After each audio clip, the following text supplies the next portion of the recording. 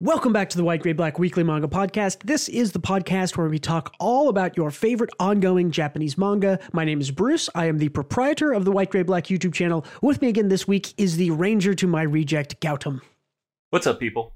This week, it's all about Chapter 124 of Ranger Reject / Go-Go Loser Ranger, where we get the eponymous name drop and a potential resolution to our nearly year-long three-way battle arc. We're also going to be discussing Chapter 2 of Maid Skater, a cute little skateboarding maid series, and we will finish off with an emotional drop from Oshi no Ko. So stick around for all of that, manga news, and more coming right up.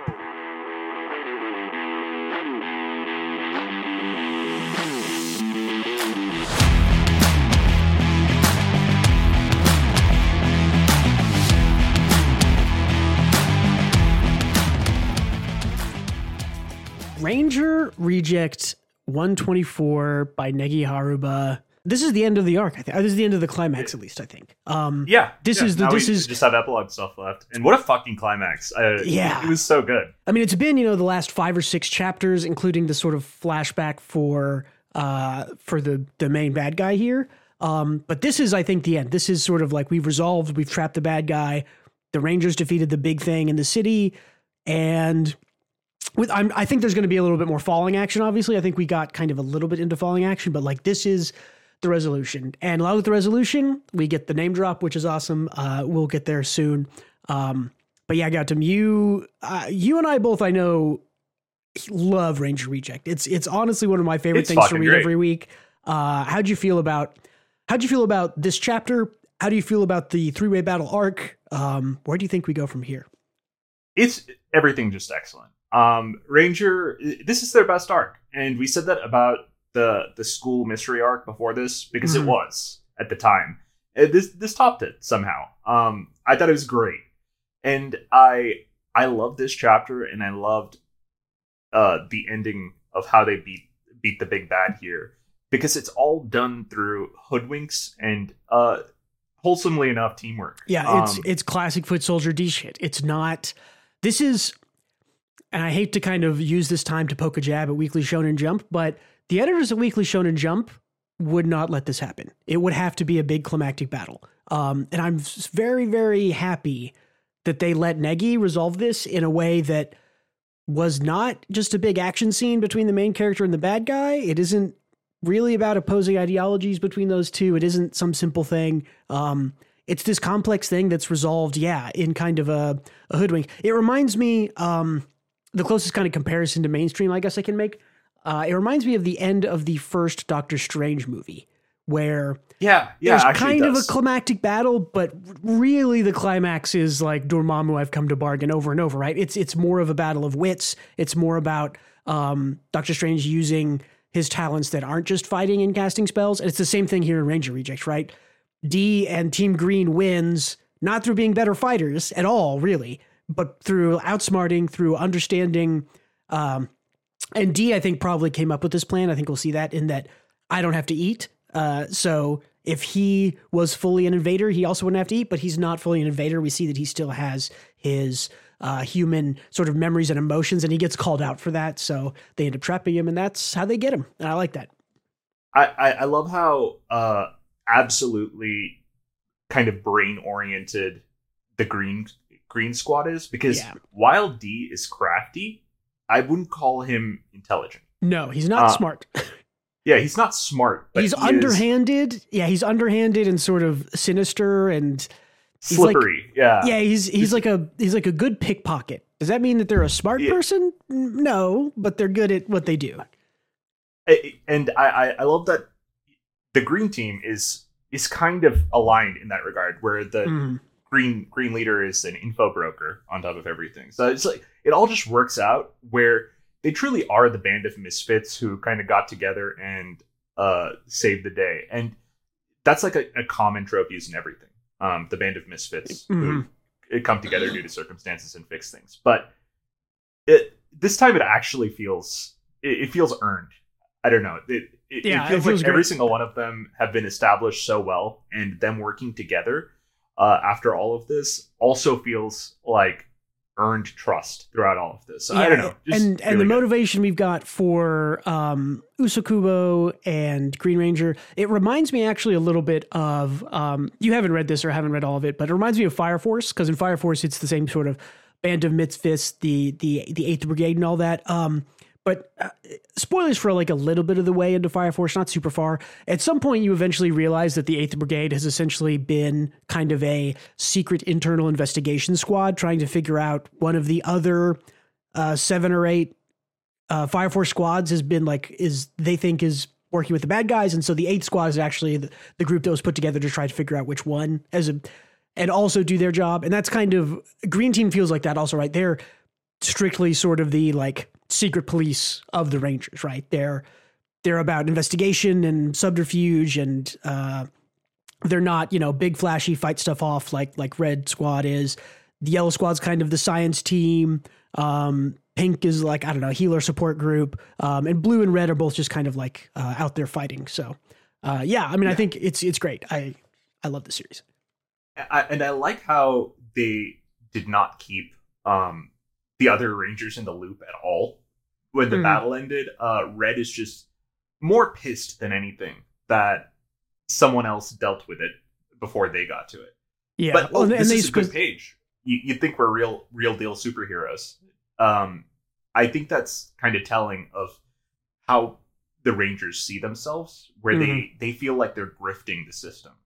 Well, at least that's how I interpret it. Yeah, and I also think I think you're right. I think there's also a level of, and we've gotten a lot of little foreshadowing and nods to it, but it's called out in here. I don't think I grabbed the page that mentioned it, but it's called out in this chapter that they're like, I don't remember if they call themselves like second generation or like copies of the original. Clearly something happened previously with sort of the original Rangers, which was a TV show only, or maybe not. We don't really know the full details on the quote unquote original Rangers. But we do know that this big bad guy was a fan of them. We do know that Red Ranger, they have like a conversation while they're fighting about like, oh, do you remember like, what's your favorite episode of the original Rangers TV show? They like have that conversation. And so I do think that this second gen of Rangers, and especially I think this second gen Red Ranger, has a sort of inferiority complex of knowing who the originals are. And there's a lot of details that are fuzzy or that we don't know here. So I'm wondering, once we get a little bit more information. Yeah, I'm curious about if the original Rangers were like, maybe the original Rangers were the people that got turned into weapons. I don't remember what they were called, but like the one girl that's left over. I'm so bad at names. I'm not even sure if the original Rangers existed, because they treat the TV show like a TV show. And exactly, like, they could have just been a TV show. We don't know. And like the Death Messiah, he was like, "Oh yeah, the Death Messiah was great at golf. The Death Messiah was great at this and that." It's like, and he was like quoting kind of tropes from the TV show, but in their universe, things aren't that tropey. So I don't know if this is just kind of a TV show that existed in a point of time that got turned into reality by someone. Exactly. Like yeah. I mean, yeah, I'm very curious, because the reality they live in now clearly has sort of supernatural, magical elements. The invaders can do wild stuff. The Rangers can. The dragon artifacts, the weapons, whatever they have, are clearly magical. Those were made from people that we know were magical. So yeah, I'm super curious too. I think it could be anyway from the original Rangers were real Rangers with real magical powers and fighting prowess, and something happened to them, or it was just a TV show and something, maybe an invader made it real, or one of the Dragon Keeper abilities or weapons made it real.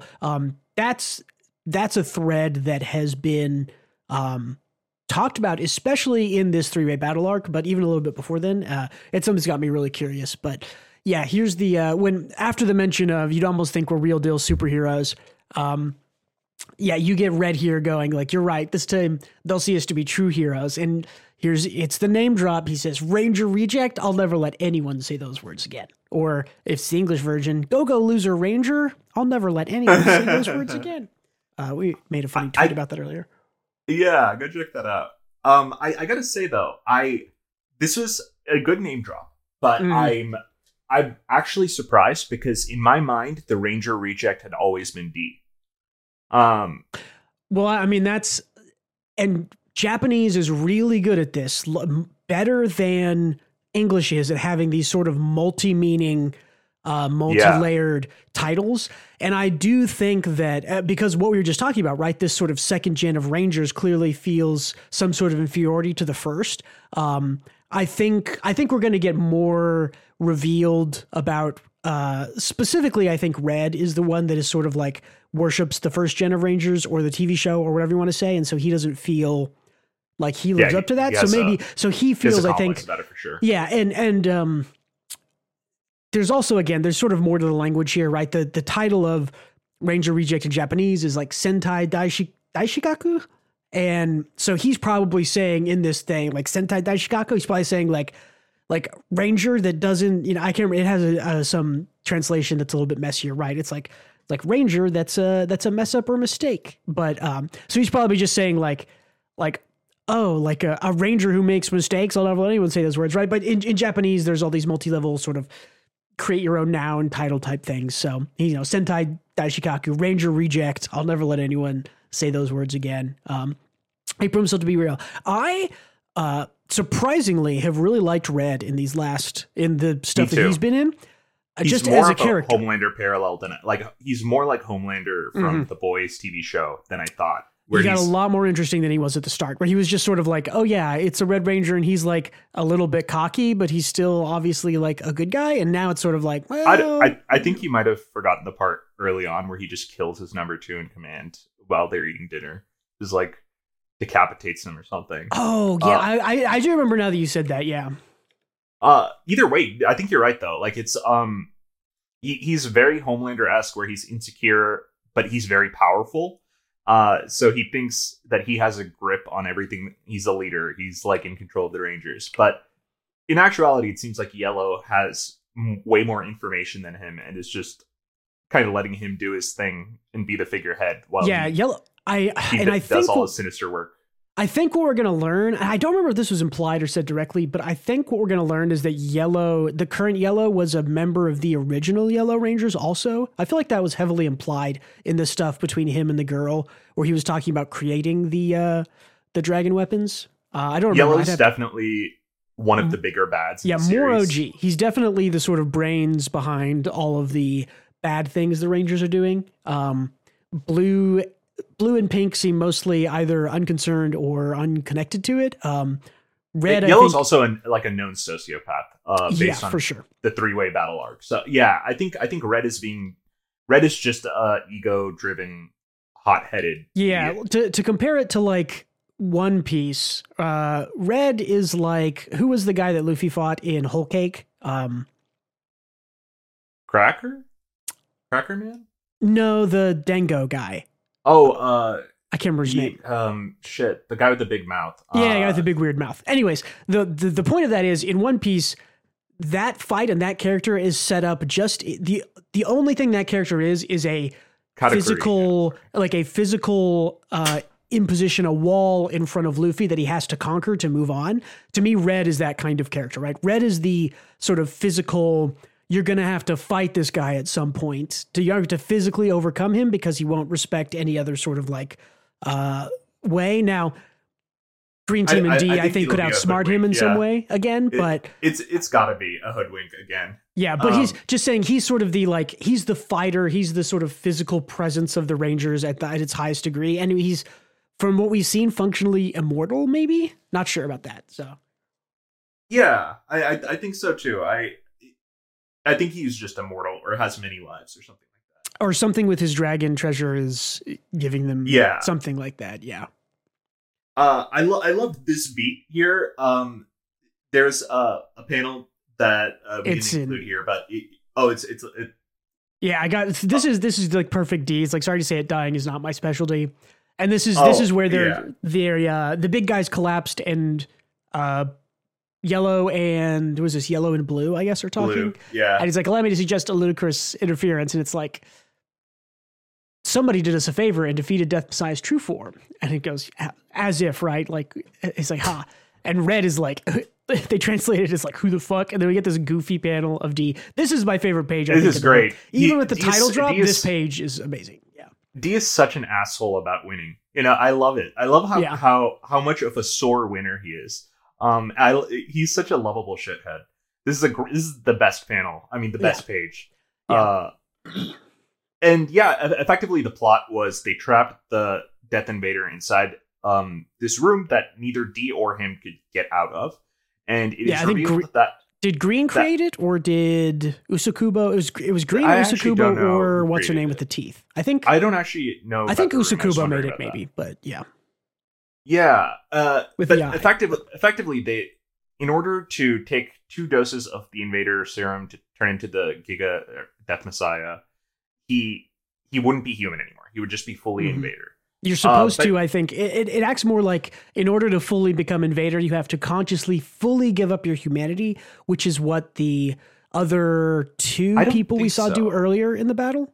So he didn't take the full dosage. Oh, is that what was implied? Okay, I missed that then. I thought that he took it and just was like, but I'm not going to give up my full humanity because I don't want to forget Eula Merida or whatever.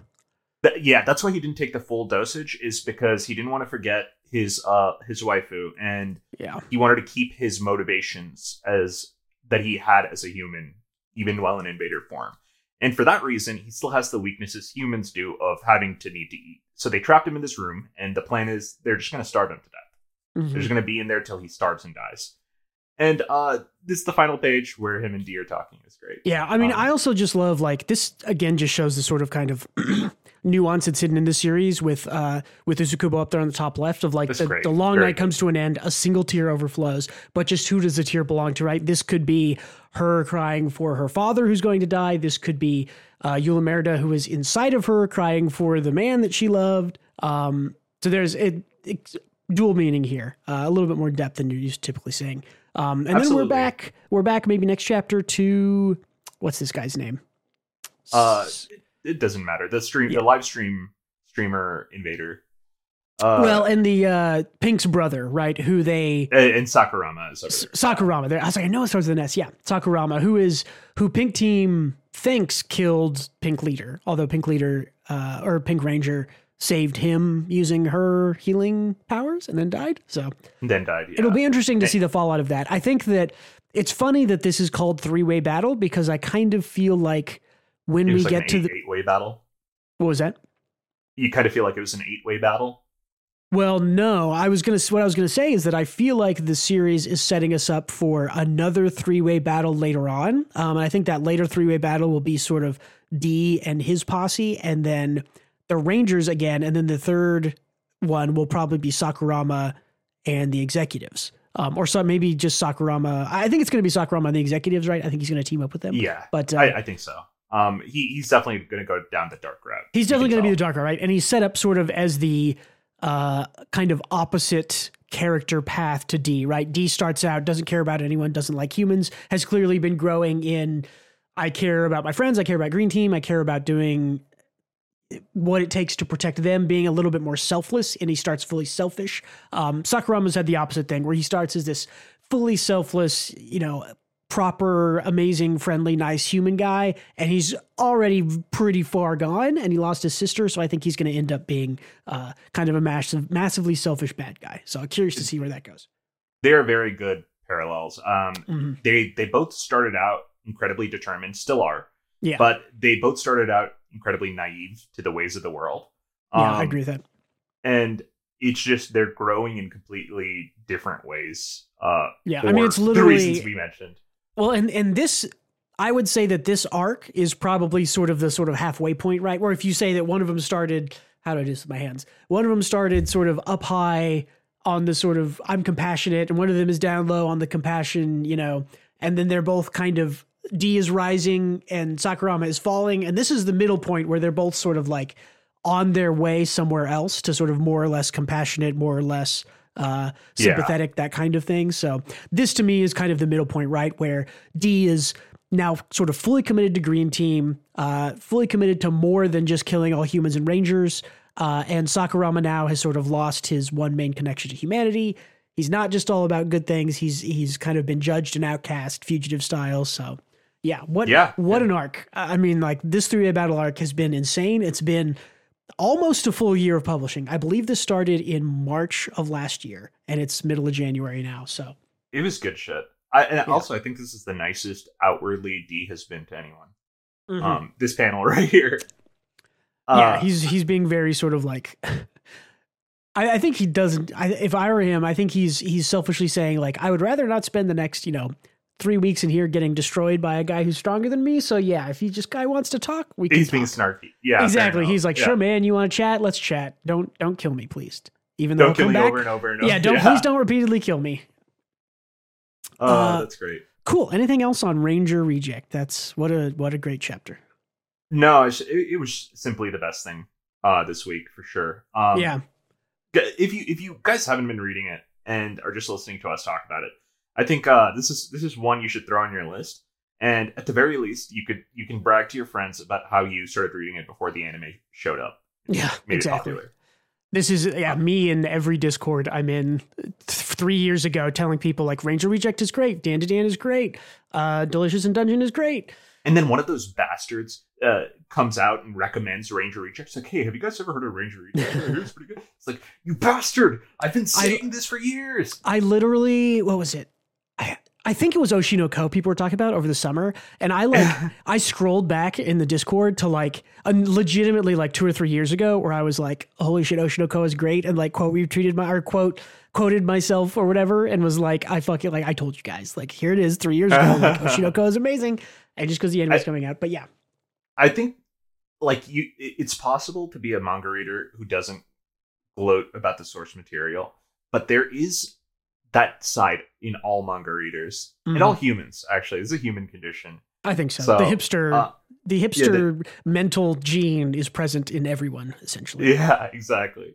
It's even the same thing of like people who stick with sports teams for a long time, right? They're like, oh, I've been a fan of the Chicago Bears, even when they couldn't win anything, and then they finally won. And it's, haha, I told you, I've been with them the whole time. I was there, for years. I told you guys years ago that they could win. And it's like, yeah. Exactly. I mean, it's a universal experience for sure. It is.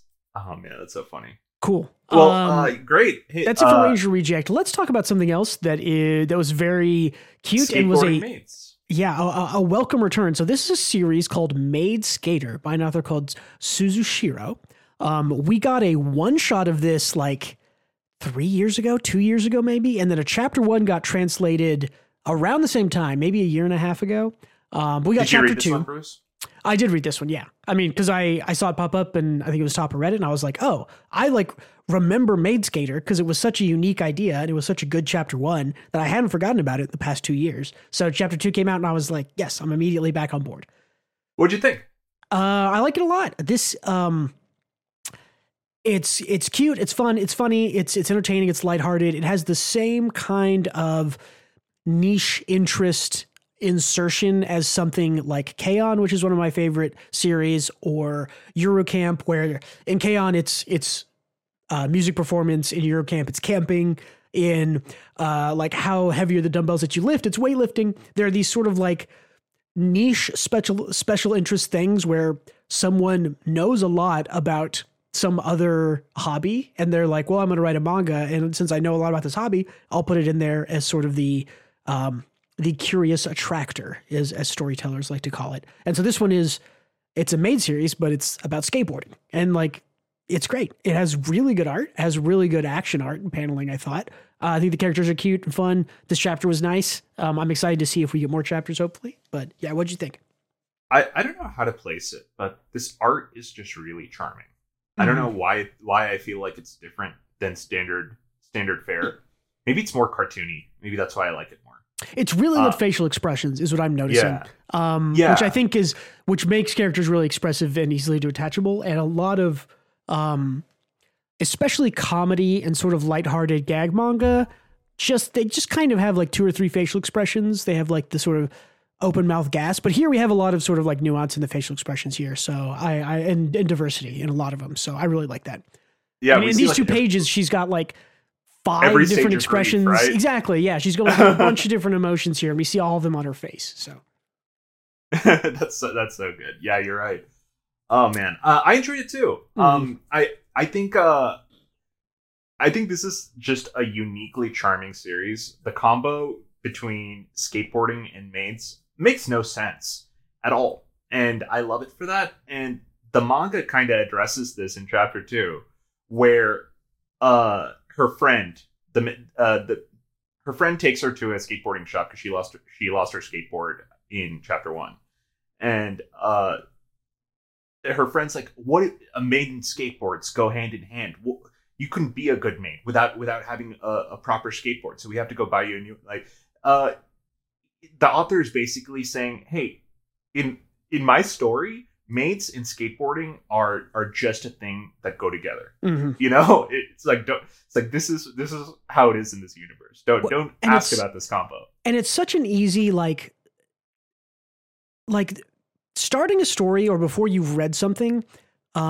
Authors talk about this thing called like the strange attractor, or being able to pitch your story in an elevator in literally it's this crossed with this, or this meets this. And some of the greatest ideas in manga of the last couple of years are literally where it's this crossed with this, like out there in the open. And this like skate, what is this called? Maid maid skater. It's literally spy X family. It's a spy who has to start a family. This is maids who have to skate. It is kindergarten teachers who go to war. Like all these just sort of like strange attractor of like, can you imagine kindergarten teachers who have to fight to protect? Can you imagine a maid who the culture of being a maid also involves skateboarding? Like it's a strange attractor, and you go, huh, that's a story I haven't seen.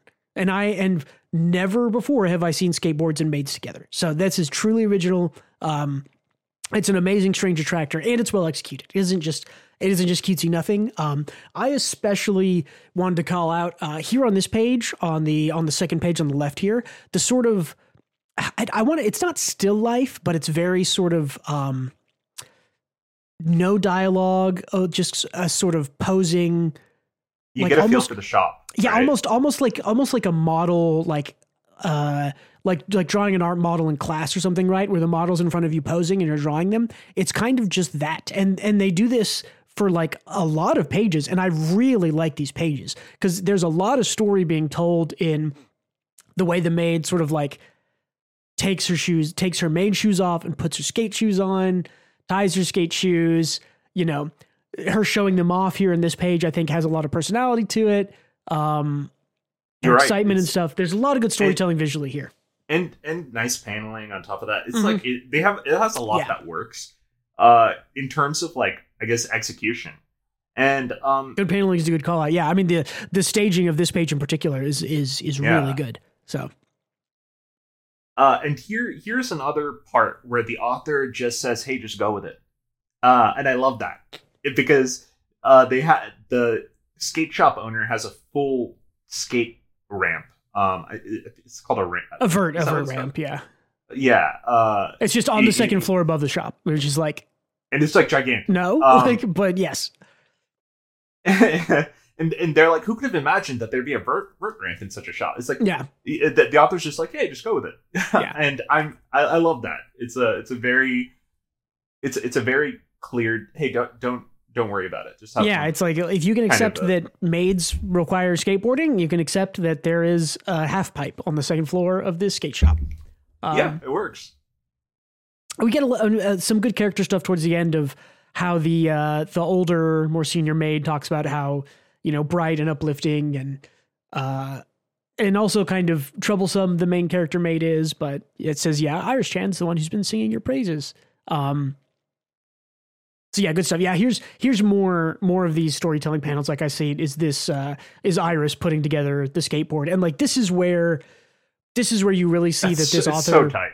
Yeah, you really see this author is like they aren't just using skateboards as like a thing. Like this author knows about building skateboards because it's like applying I think it's called like grip tape or something to whatever the gripping stuff is on top of the skateboard, like cutting it with a razor blade. I think it's like tightening the trucks, putting on the wheels, and they like talk. There's a page I think at the very end, I don't remember if I included it or not, about like the trucks and the wheels mean this and this, and you tighten them and it does that, and it's it's like just like all the best of these, right? Like the Eurocamp guy is like, clearly that guy knows about camping solo or camping in like winter or whatever. The author of that, clearly the dumbbell guy maybe isn't the perfect, not the perfect weightlifter who gets everything right, but like clearly they know about bodybuilding and all this stuff. So I really, really, really like when you can tell that that an author has other interests other than just manga and whatever fantasy they've created, that they can really put into it. Another good example is like... Shouts out to Witch Watch and the author's obsession with denim jeans. Oh, really? That's hilarious. Just random chapters about it. I love it. Yeah, I mean, I was going to call out something like Silver Spoon, where the series is about sort of agriculture and farming in Hokkaido, but the author clearly knows a bunch about cooking because there's a lot of good and accurate sort of cooking things that happen in Silver Spoon. You can really see that kind of passion coming through. So yeah, I absolutely love these pages. I think we got the color spread next. Yeah. Wait, go back one. Nope. There's a small gag here. I love how her friend does all the work, and you see her do all the work and through these panels. And she's holding up the skateboard, and she's feeling smug about it. Yeah, even though she did nothing. Like my own skateboard. Yeah, yeah. It's very she's like, I did this. Yeah, the good old dumb main character, which we love so much. Yeah, and then we get this pretty interesting color page. I don't know if the coloring is necessarily anything special for me, but still pretty good. Yeah. And then a good gag at the end where she says that she likes the way that the skateboard looks so much that she put it up in a display case, and it's like, it doesn't look like you'll be skateboarding much. Like, oh, you're right. So yeah, this is a wonderful, cute little series. I really hope we get more chapters of it. I think chapter 1 came out before we even started the podcast. So, easily. Really? I think it was like 2 years ago. Yeah. Let me check that. Cause Maid Skater. Let's see when chapter 1 came out. Maybe it wasn't that long ago. Oh no, it says 8 months ago. It feels like longer. So it felt like so long ago. Did we? We might have talked about chapter 1. I think we might have. Yeah. I wonder if the one shot is here. It's hard to keep what we talked about. Yeah. Okay. The one shot. Okay. The one shot was 3 years ago, so that might be what I'm remembering. Is that one shot that came out? Because I think chapter 1 and the one shot were similar, if not the same stories, or very close to it. So where she like falls in the river or whatever. Yeah. Cool. Anything else on Maid Skater chapter 2? Nope. Cool. Let's go on. Let's move on to big drama. Big drama. Yeah, Oshinoko is a big chapter. Gautam, you recently just caught up to this, the last 10 or so chapters. Why don't you catch us up on what exactly is happening with the production of the movie? Yeah. So let me. I'm sure you and people listening have been keeping up, but I just caught up, so I'll give a quick recap. Basically, from last we talked about it, Ruby found out that Aqua was her doctor when they were in the past life. From there, you get a lot of story about their manager and the husband of the manager who dumped her with all the work.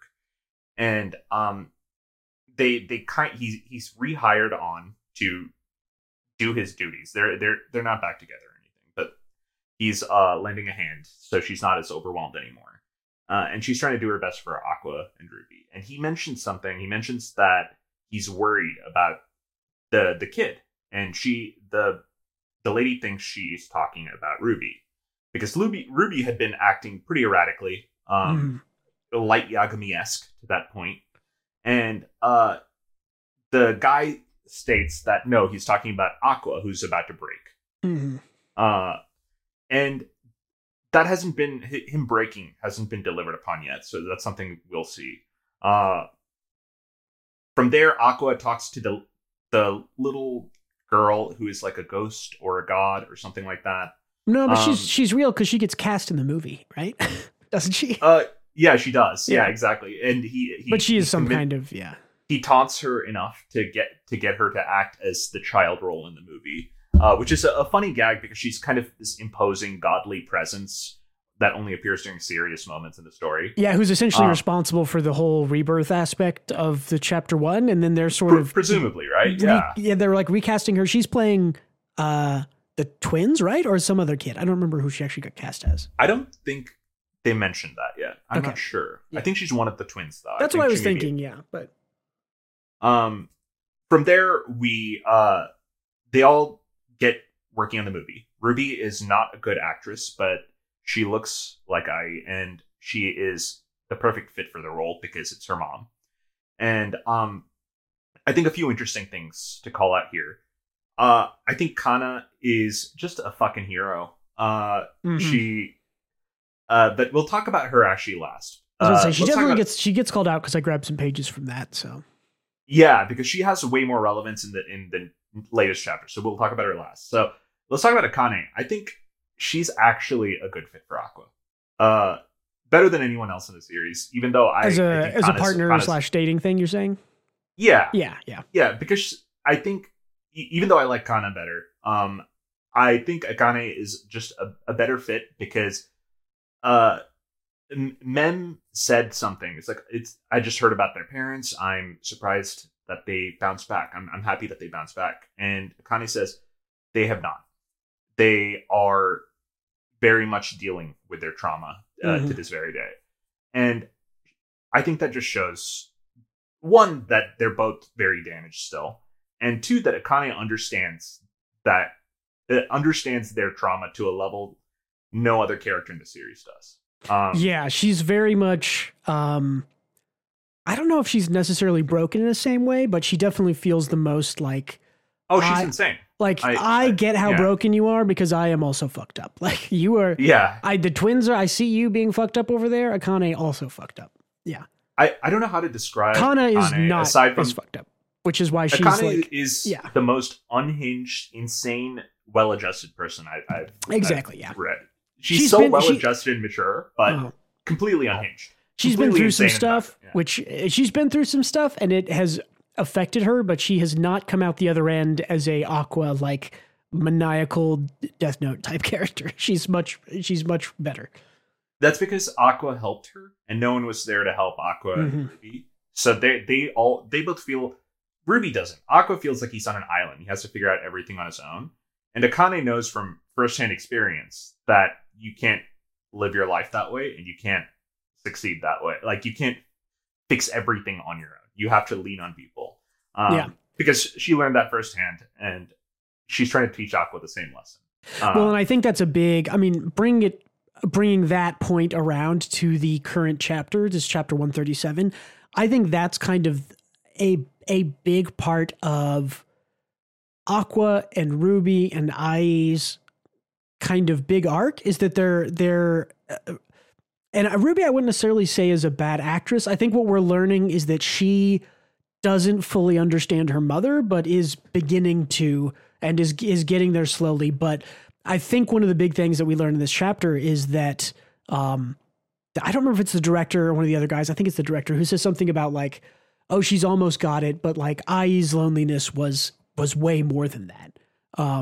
And so I think I think your point about needing other people around you to support you, I think it's one of those things where it's the core theme, right? Like, definitely, because Ai sort of loses herself and her life because she not necessarily, she doesn't trust anyone around her. Well, yeah, and it isn't all her responsibility of her alienating people around her, but it is her being so, she does push people away and kind of puts herself up on this pedestal as this sort of magical kind of idol god almost, that other people feel like they can't approach her, they can't support her, they can't help her. And so she separates herself and I think it's the opposite, actually. Opposite, the same, you're right. But I think the message is actually the opposite, meaning that other people put her up on this pedestal as this invincible goddess. It's definitely both. And she has to meet societal expectations because there's no adult in her life at that point. Yeah. She got taken away from her mother, as you saw in the previous chapter. There's no adult in her life that isn't monetizing her talent. Mm-hmm. So, well, and I think every problem she has, every flaw, every human trait has to be buried under layers, hidden behind those eyes is what we're seeing. And I think you're absolutely right. I think for me, it's more of a chicken or the egg thing where and we might learn which came first eventually. I'm not sure. I think it is probably that I think they stated it in this chapter though, that the outside Ruby pressure came first. out. Yeah. Yeah. And then she pushes people away to rise to the occasion to be that on that pedestal that other people put her on. She says, "Okay, if I have to be on this pedestal, 100%. I have to push all of you down to be here." Yeah, I think you're right about that for sure. I'm positive it's that, mainly for two things. One, it's Ruby lashing out and saying, "You made my mother this way," after she understands her mother. And two is when they talked to Ai's mother, her backstory was that like the person the mom was dating at the time had eyes for her daughter. And she was like an 8-year-old or 9-year-old, right? So yeah, at all points, she has been perceived as this perfect, beautiful person, and is not allowed to process or have flaws. You know, it's a fucked up existence. And it's represented so well. It's so good here, yeah. And I love like these panels again with sort of this just narration over it here, where it's like talking about Ai, right? Like that's why she lied. A big lie that concealed her weak self completely. She always smiled and she never showed any negative emotions. She was beautiful, neat, and pure. She loved everyone deeply, regardless of their character, and would never betray them. She was like a pet that everyone loved. She was turned into an idol by beings that seemed to contain the ugly desires of such people. And we get this awesome panel. Mango Yokiari slays it again, of Ruby Trauma as Ai.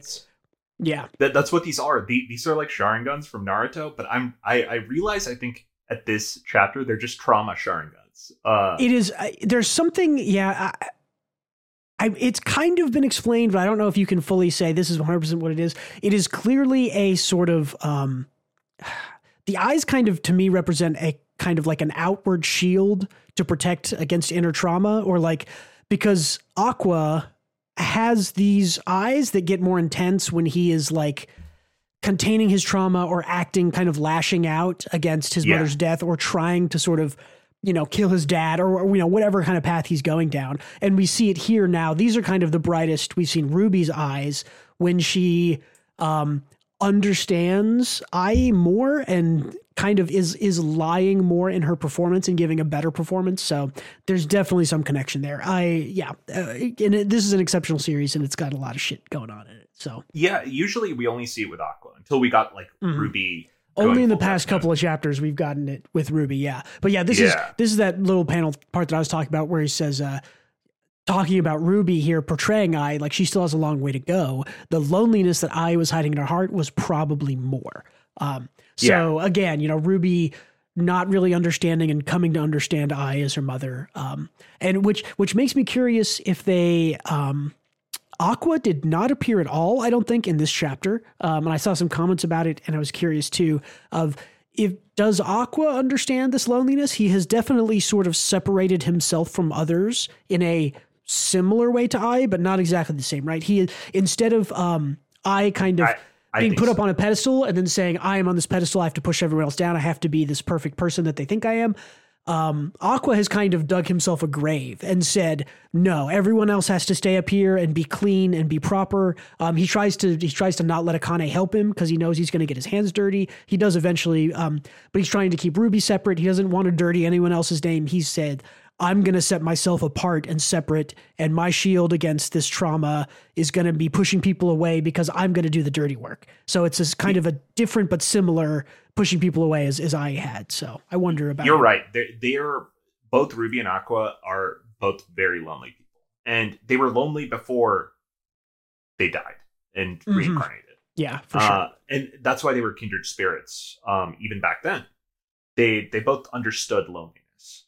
Well, Aqua did when he was the doctor, and Ruby was a little girl. She couldn't understand, but she understands now. And definitely what we see with her flashback and stuff. She was definitely lonely from her mom abandoning her essentially in that hospital in the middle of nowhere where Aqua was. So either way, though, I think that Aqua is. I've been saying it, and I'll say it again. Aqua is not the manipulator he thinks he is, because it was like when Mem asked him. It's like, so are you he's like, I'm just using all this, right? He's like, are you using me too? And he's like, yeah, and you've been doing a great job. Yeah. And she's like, I'm glad. I don't think a manipulator who is using people would tell someone they're using them. Yeah, well, and it's also he's doing this to put an arm's distance between her and him. So if he does something terrible, he doesn't want her to get impacted. It's just a kindness. Mm-hmm. Well, and that's sort of that is, I think, the great lie of Ai and Ruby and Aqua is that they think, especially I think for Aqua and Ai, is that they think, oh, I have to be this thing, and by pushing people around, I'm doing what's best for them and what's best for me. And Aqua, in the same sense, thinks by pushing people away and being this manipulator, or thinking I'm being this manipulator, I'm doing what's best. But they're not. But then there is also, and I think this is maybe what's different between Ai and her children. I think Ai maybe didn't have that sort of hidden kindness, maybe you could say. That's maybe not quite the right word, but I think separated herself fully, and I think really maybe truly believed, and as we can see in the flashback and talking with the older Bikomachi members, clearly hurt her fellow idol members, right? And they were extremely jealous of her, and she sort of didn't respond to them in a way that was kind, or she didn't help them in the right way, right? She didn't try to bring the team together. I think she didn't know how. Yeah, she didn't. I think she was in a way worse position than Aqua or Ruby had ever been, because Aqua and Ruby have people that care about them completely surrounding them. Yeah, and I think they are just traumatized. Ai, on the other hand, was traumatized, and no one around her was there for her genuinely. Yeah, you know, it's, I think that also plays all the way back into how much she loved and doted on her kids because they were hers, and she sort of had somebody for a time, even if they were children. But I definitely think that's the big sort of character progression, maybe not the right words again, but we're seeing that I sort of fell victim to tragedy by pushing people away and not having support. And I think by the end of the series, we're going to see Aqua and Ruby not falling into the same fate, even though they sort of get close or might seem to be going that way, because I think you're right. I think that they have a support system. I think that they have true kindness. I think that they are not as isolated and sort of pressured into being this lonely person that Ai was. And I think that that'll be kind of the true redemption for Ai and the family, is that she had and raised children who were able to make those connections when she herself couldn't make them. And I think that will be the real sort of redemption for Ai by the end. And let's circle back around to one last thing about this is that this was a very positive chapter. Because even through all the drama, it was pretty positive, because the chapter before this, Ruby was very frustrated and crying because she couldn't get the acting right. Mm-hmm. And Kana was there for her, hearing her out, and she was very honest with Ruby that she was jealous of her, and that Ruby is Bikomachi. That's her vehicle for success, and everyone was just a side player. They forever would be in her shadow. And for that reason, she's jealous and envious, just like how people were of Ai. Mm. And she split off her friendship with Ruby, stating that resentment.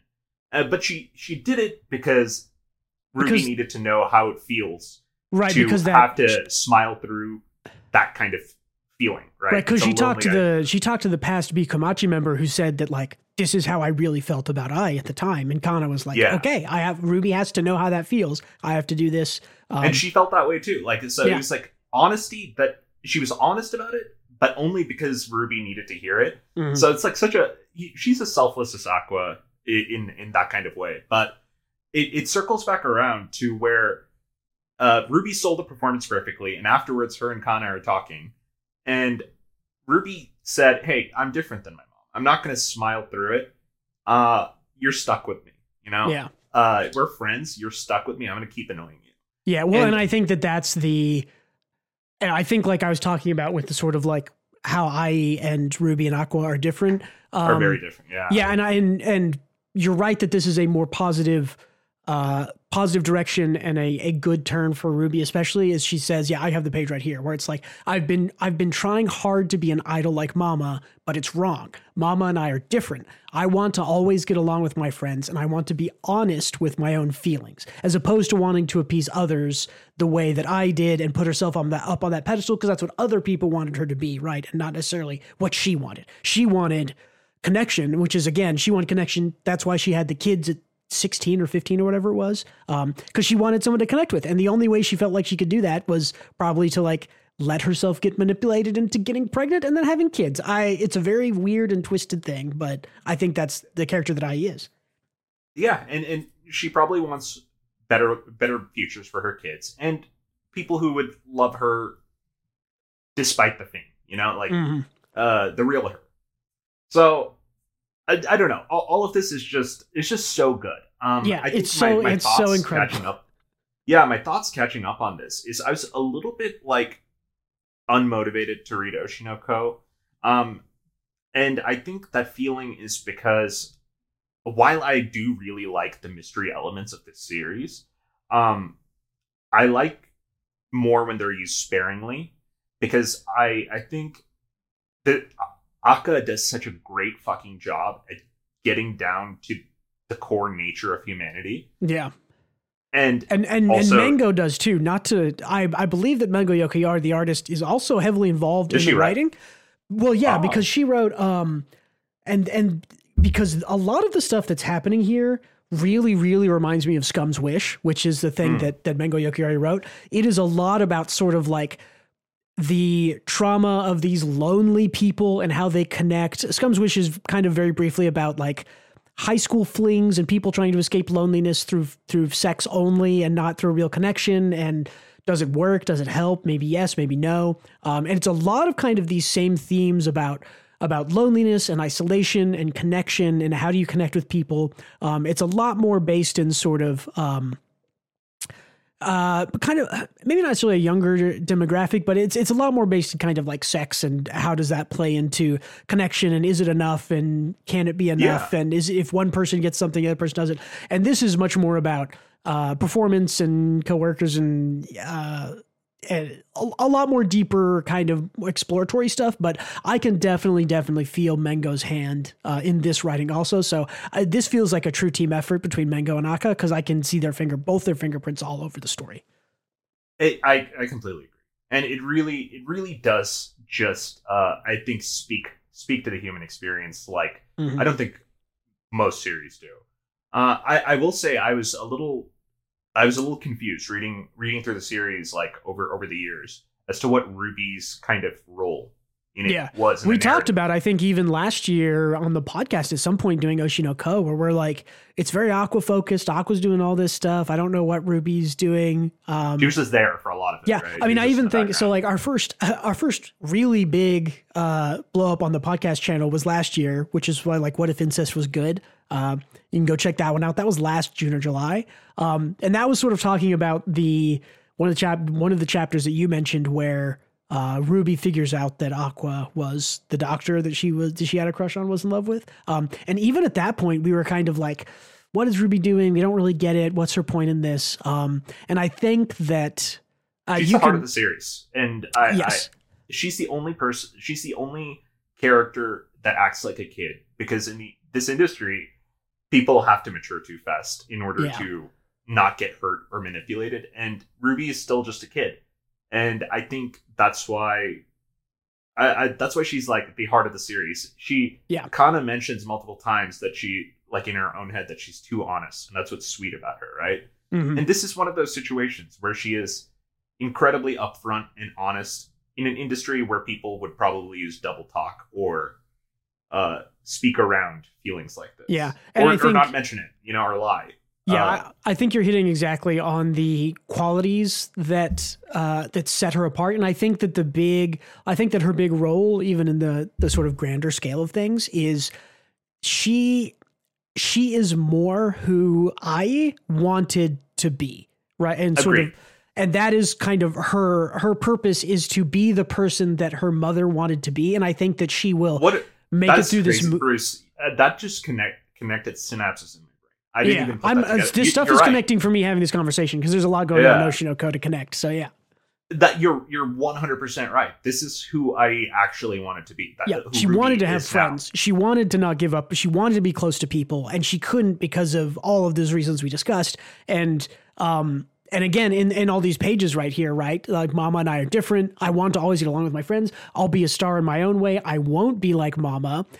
I'm not going to give up on my friends. Whereas we see, a couple of chapters ago, her mom, being mean to her Bikomachi members, her fellow idol members, because that's what she thought she had to do.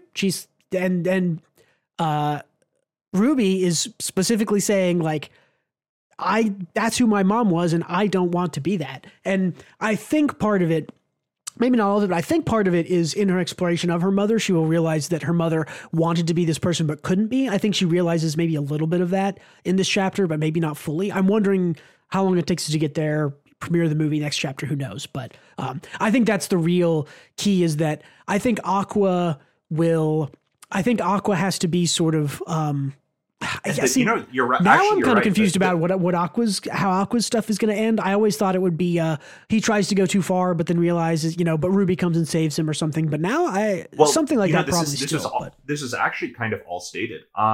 So the director said that Ruby has a long way to go in understanding her mother.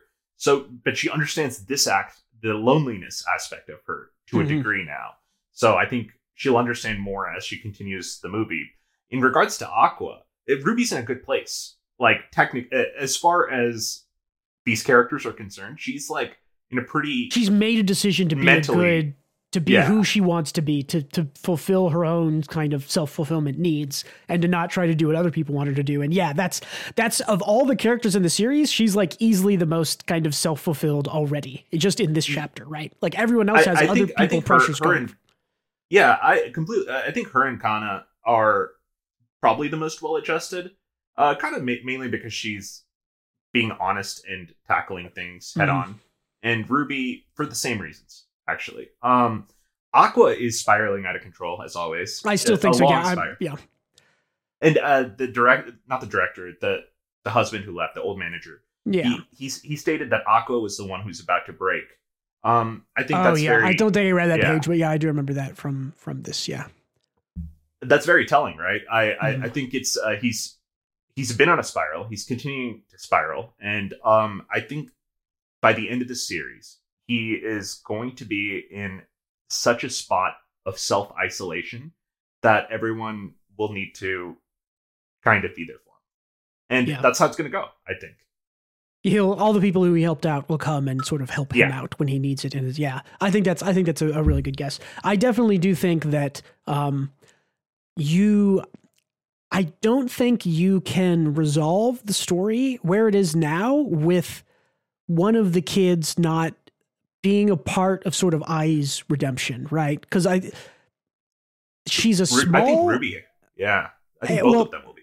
Yes, well, exactly. That's exactly what I'm saying, right? Is that I don't think that you can have Ruby be sort of like Ruby is who her mother wanted to be and has friends, but then Aqua goes bad, breaks bad, and dies in the end. Like I don't think you can. I think both the twins are so connected to parts of who Ai was and her sort of character, and the kind I called this a while ago. It has to be a happy ending. It just has to. Or like at very least bittersweet in the sense that they understand their mother, but then they don't agree with that. They know that she hurt people or accept that she hurt people or something like that, right? Like that might be the kind of bittersweet, but I think it's hurt people. She didn't hurt people, in my opinion. I mean, the Bikomachi members that she was with, she clearly hurt them in ways. I mean, like, I feel like alienated them. I guess maybe alienated them for sure. Yeah. But it's like her friend freaked out at her because she was jealous, and it came from self-image issues, of course. Yeah. Understandable, given the industry and the people surrounding these people. But Ai's response was just to smile and not let it faze her, which hurt the person more. Which is like, frustrating for the person, but yeah.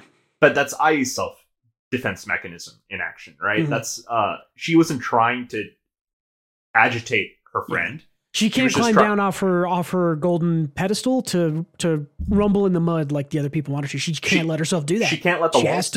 She has to stay up. She has to stay up on top of the walls and be isolated, but in order to be who she has to be. So yeah. yeah, in order for her identity to stay intact, her self-worth, everything she built, she has to keep the walls up, and she does. And it's just fucked up and lonely. I get it.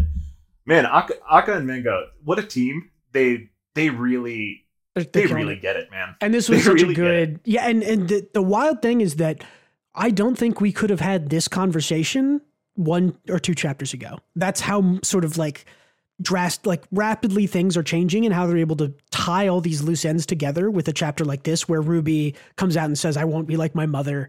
She was this kind of person, and I want to be somebody different. I agree. But yeah, I'm curious. It's a culmination of, it feels like there's like even dialogue that you think would just be filler dialogue to kind of meet a quota. It doesn't, it circles back around to the core themes. I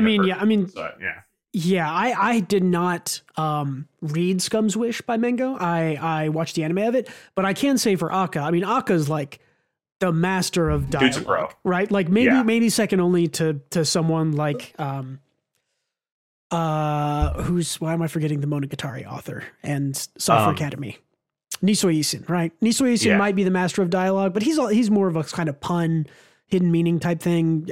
Yeah, the dialogue, maybe it's just good translators. Again, the translators I think are doing an excellent job on Oshinoko since they picked it up. So yeah, I think everyone's doing a great job, and it's showing. You know, yeah, and the art is great, and like we talk a lot on this podcast about how we wish that the good writers would just go write manga and the good artists would just draw it. And this is a dream team. And I even like that Mengo, like I said, clearly has her fingerprints in this also, because she's able to definitely put some influence on these characters and the story and everything. So yeah, I mean, this is a deserved nominee for anime of the year, Oshinoko, and potential winner. I would say it probably loses to Jujutsu Kaisen, but that's because you can't beat the Shonen Bros. So I get it.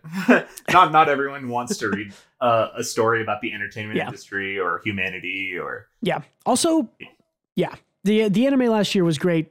Probably the best opening anime song of last year. But I still gotta the most influential one released, I would definitely say.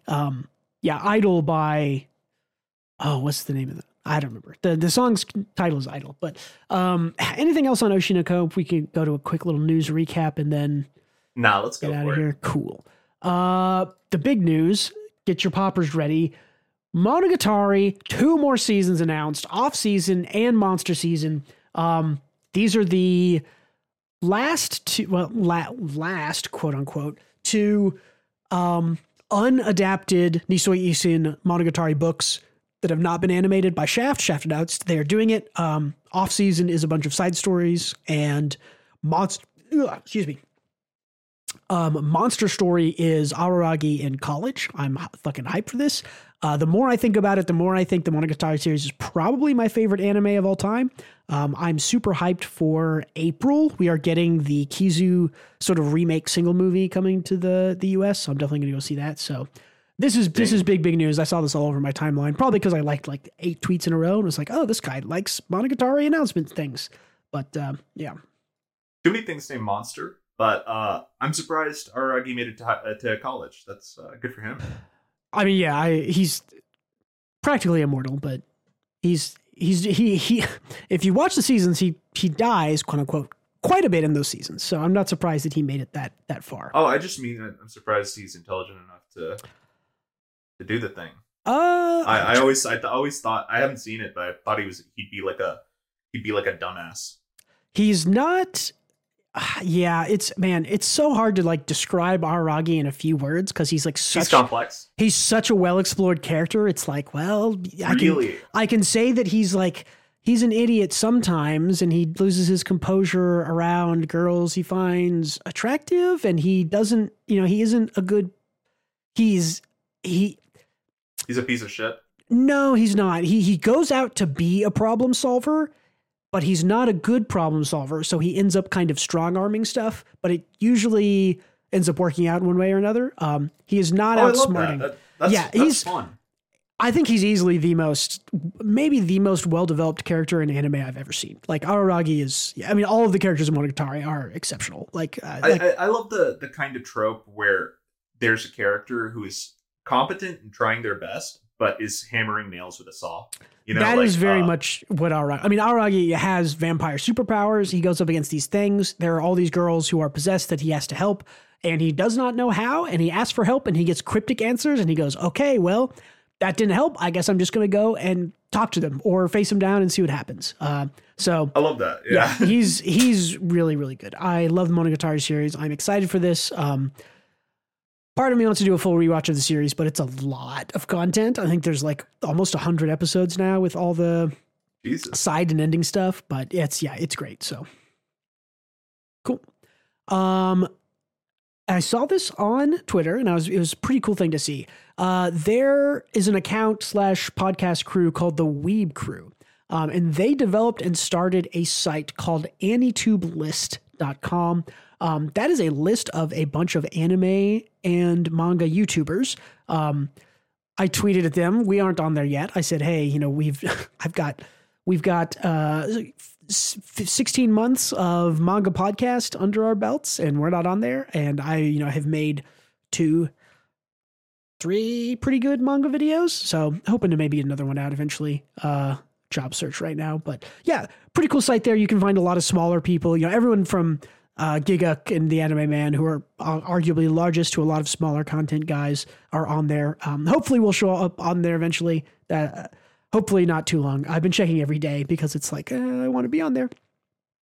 Because for that, any discoverability is good discoverability. I think this is a great idea, just to grab a sort of niche and say, and there's a lot of these smaller creators, kind of travel in the same circles. So yeah, it's a great idea. I wanted to support it and throw it out there. So yeah, AniTubeList.com, go and check that out. See if you can find some more content creators to support.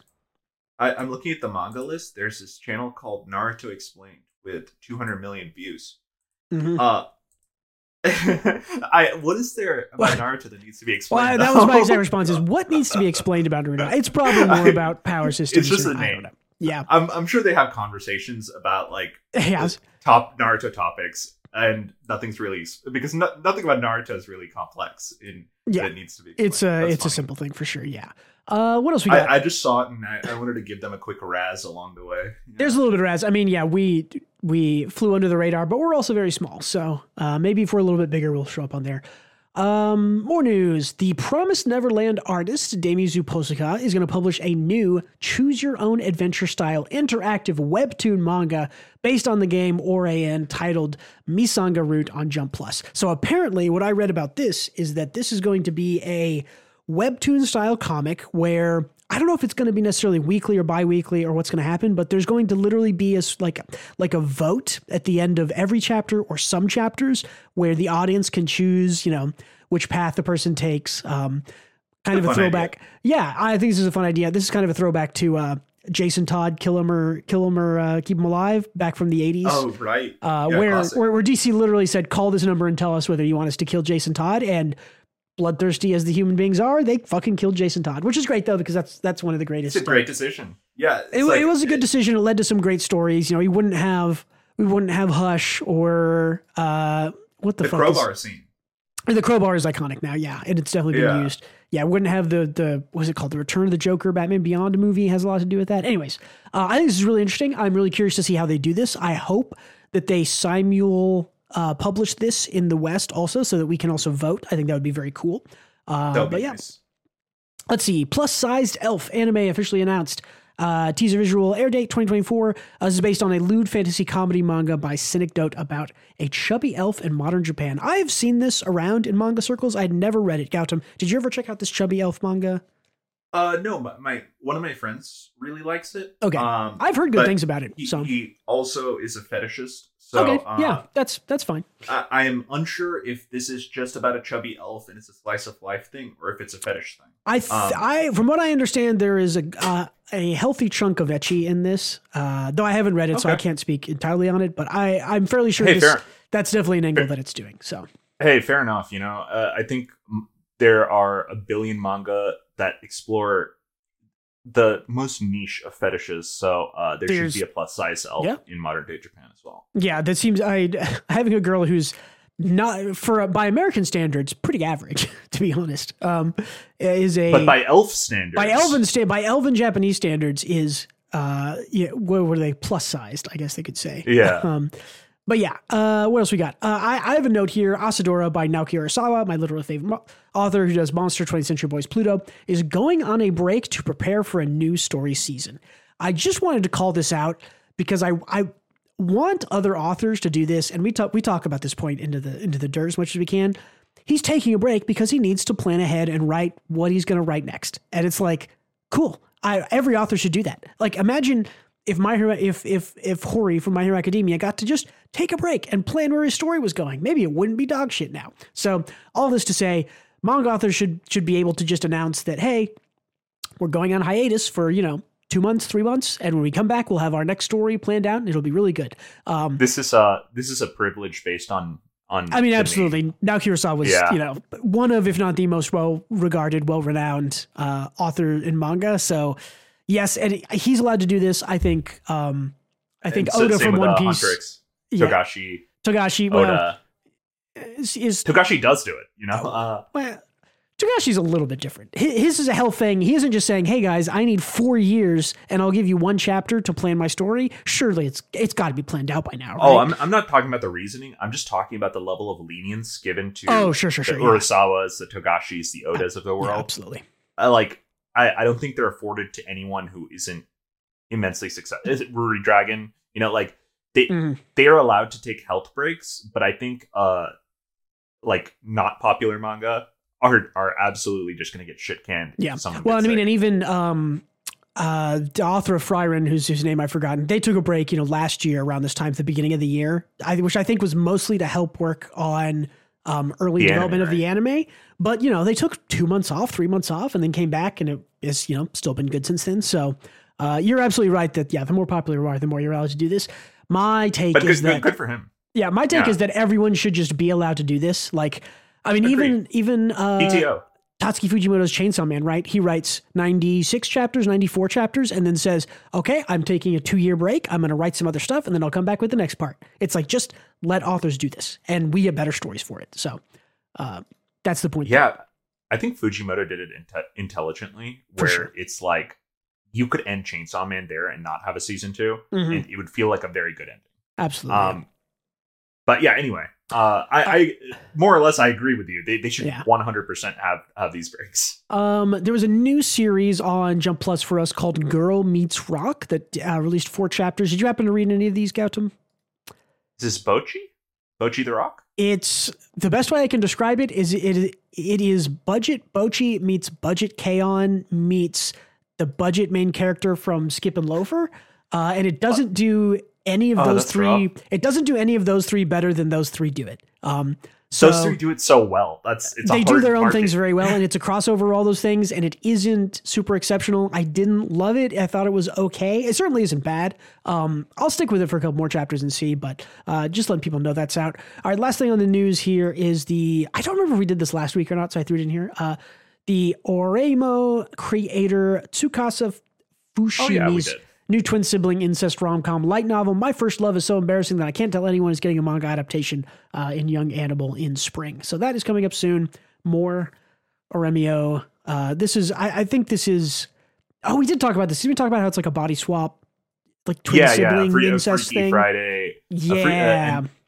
An Oshinoko that leans into the incest of it all. Yeah, that's what if I got another thumbnail brewing. What if incest was mediocre? I'll get some more clicks on there. Cool. That's it for the news. Gautam, let's see. I'll tell you what I've been doing this week. Sure. Other than applying for jobs, being out of work. I have been catching up on Dimension 20 Fantasy High sophomore year. I love it, man. I've watched both seasons a few times.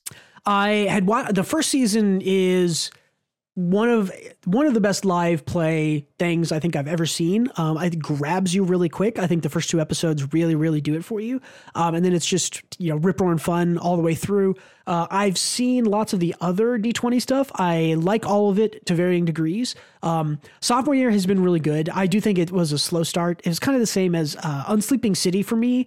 Like, it took a while to get going. I stuck with it. I had it in the background. And then they sort of get to where it's like, here's the main bad guy. Here's the plot. Here's the point. And I'm like, okay, yes, I'm there. I get it. It was kind of the same with this season for me. I think I have one more episode to watch, which I'll probably watch tonight, the very last episode. So it was kind of the same here where it's like, you know, they dither around, they do stuff, and then once you get like, okay, here's the main bad guy, here's what's going on, here's what's happening, around episode like 8 or 9, you're like, okay, now I'm in, now I want it, now we're going. All the stuff when they go to hell has been great. All the stuff with everyone's dads has been great. That's like a lot of the series is just like people and their dads. It is dad stuff. A lot of dad stuff. It's like it's like 5 or 6 different dads in the season. Or no, it's like everyone but Gorga's dad is involved in this season. So, and all the dads are great. Yes, they're all good. They're all it's just a very funny.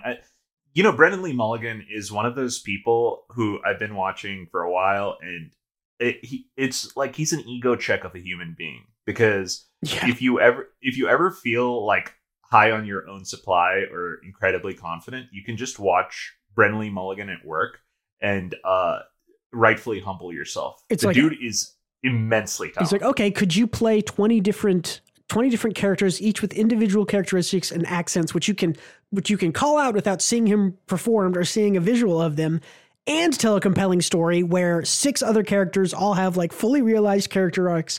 Yeah, he does this like every season of D20, right? Is that he lets every character have their moments. He's easily the best D&D. I think D20. He's so quick and funny too. Like, he has everything going on. Yeah. I like him more than Matthew Mercer. I think that is a preference thing. I think Matt Mercer is also an amazing storyteller and stuff. I just think Brendan Mulligan just is a better fit for me. But I need that amount of goofs in a D&D story. Critical Role is a bit too serious. It does get goofy, but I can't. My problem with Critical Role is like, well, I want to start from the beginning, and the first like.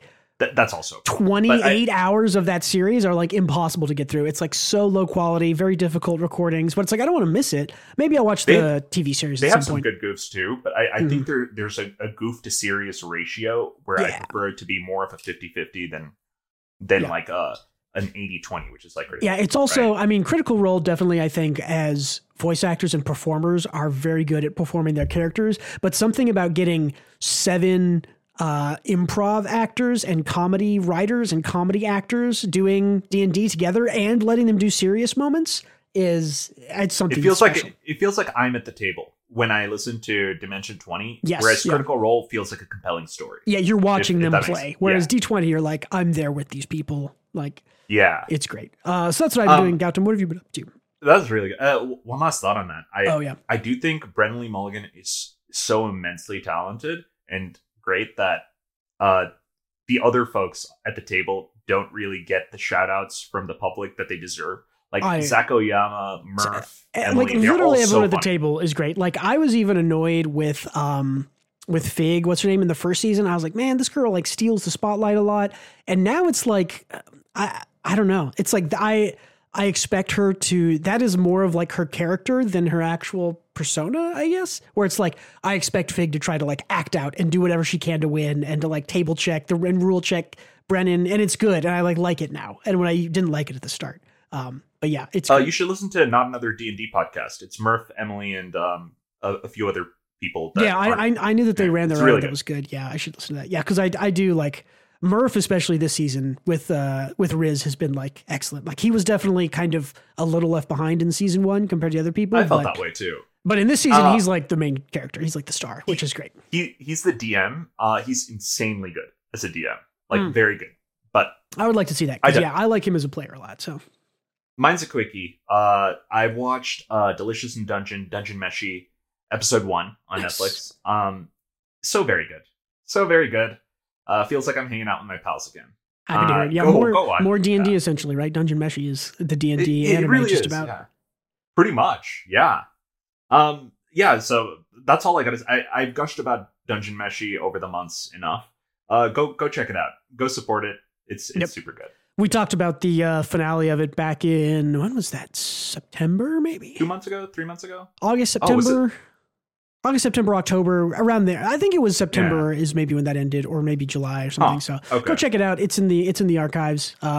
It's back there if you want it. Cool. I guess that's it. Hey, thank you again for listening and watching, everyone. Don't forget to give us positive feedback. That means give a like and subscribe on the page. Hit that little bell to be notified once a week when we go live with new content.